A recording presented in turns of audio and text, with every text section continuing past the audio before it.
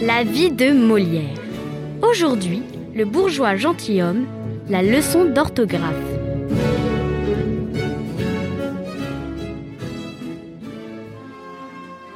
Monsieur Jourdain est un riche bourgeois qui rêve de devenir une personne de qualité, donc un aristocrate. Pour cela, bien que peu doué, notre bonhomme va se donner beaucoup de mal. Il va dépenser beaucoup d'argent, engager de multiples enseignants afin de prendre des cours de musique, de danse, de chant, d'escrime et de philosophie. Notre professeur de philosophie s'attend dans un premier temps à dispenser sa science sur les philosophes grecs ou l'astronomie. Finalement, réalisant le niveau de son élève, il nous propose une leçon d'orthographe. Soit, pour bien suivre votre pensée et traiter cette matière en philosophe, il faut commencer selon l'ordre des choses, par une exacte connaissance de la nature des lettres et de la différente manière de les prononcer toutes. Et là-dessus, j'ai à vous dire que les lettres sont divisées en voyelles, ainsi dites voyelles parce qu'elles expriment les voix, et en consonnes, ainsi appelées consonnes parce qu'elles sonnent avec les voyelles, et ne font que marquer les diverses articulations des voix. Il y a 5 voyelles ou voix. A, E, I, O, U. J'entends tout slow. La voix A se forme en ouvrant fort la bouche. A.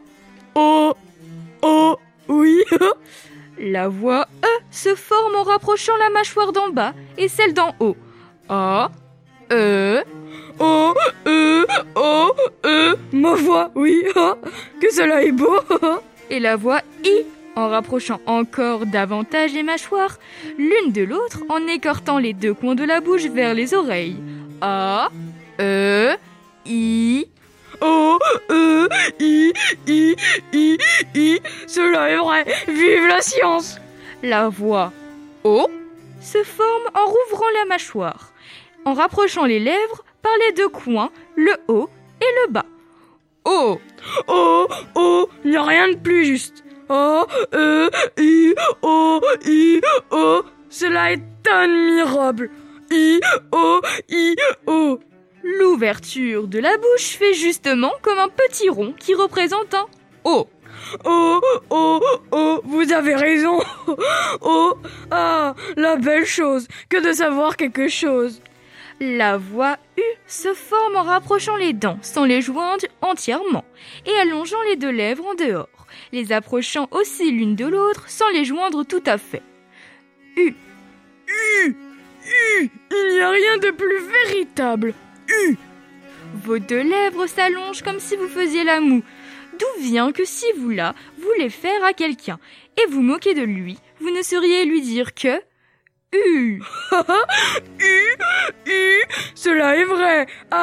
Que n'ai-je étudié plutôt pour savoir cela? Demain, nous verrons les autres lettres qui sont les consonnes. Il faut que je vous fasse une confidence. Je suis amoureux d'une personne de grande qualité. Et je souhaiterais que vous m'aidassiez à lui écrire quelque chose dans un petit billet que je veux laisser tomber à ses pieds. Fort bien. Cela serait galant, oui?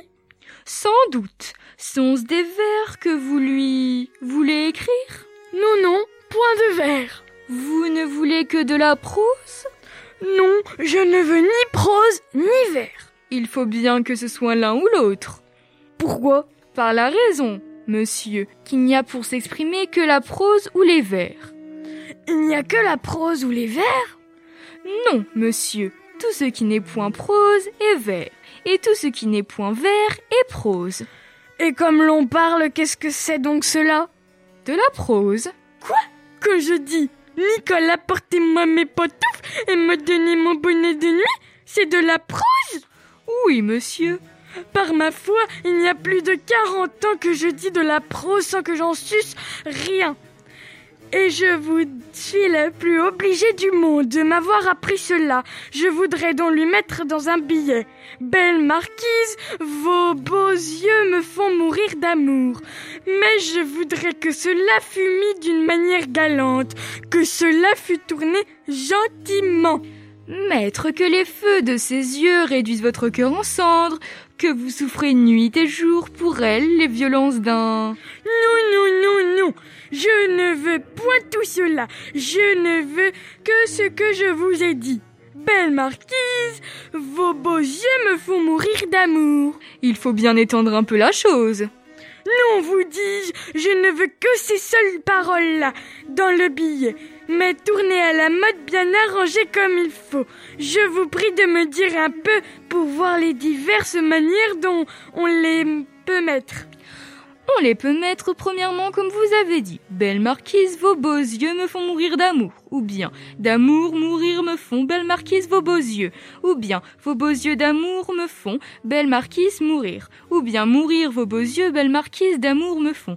Ou bien, me font vos yeux beaux mourir, belle marquise, d'amour. Mais de toutes ces façons-là, laquelle est la meilleure? Celle que vous avez dite. Belle marquise, vos beaux yeux me font mourir d'amour.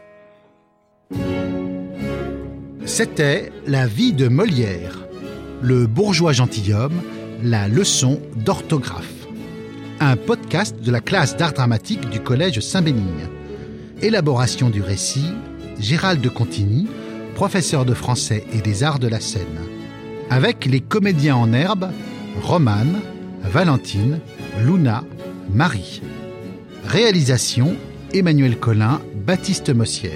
Et la joyeuse troupe de la classe théâtre des 5e A.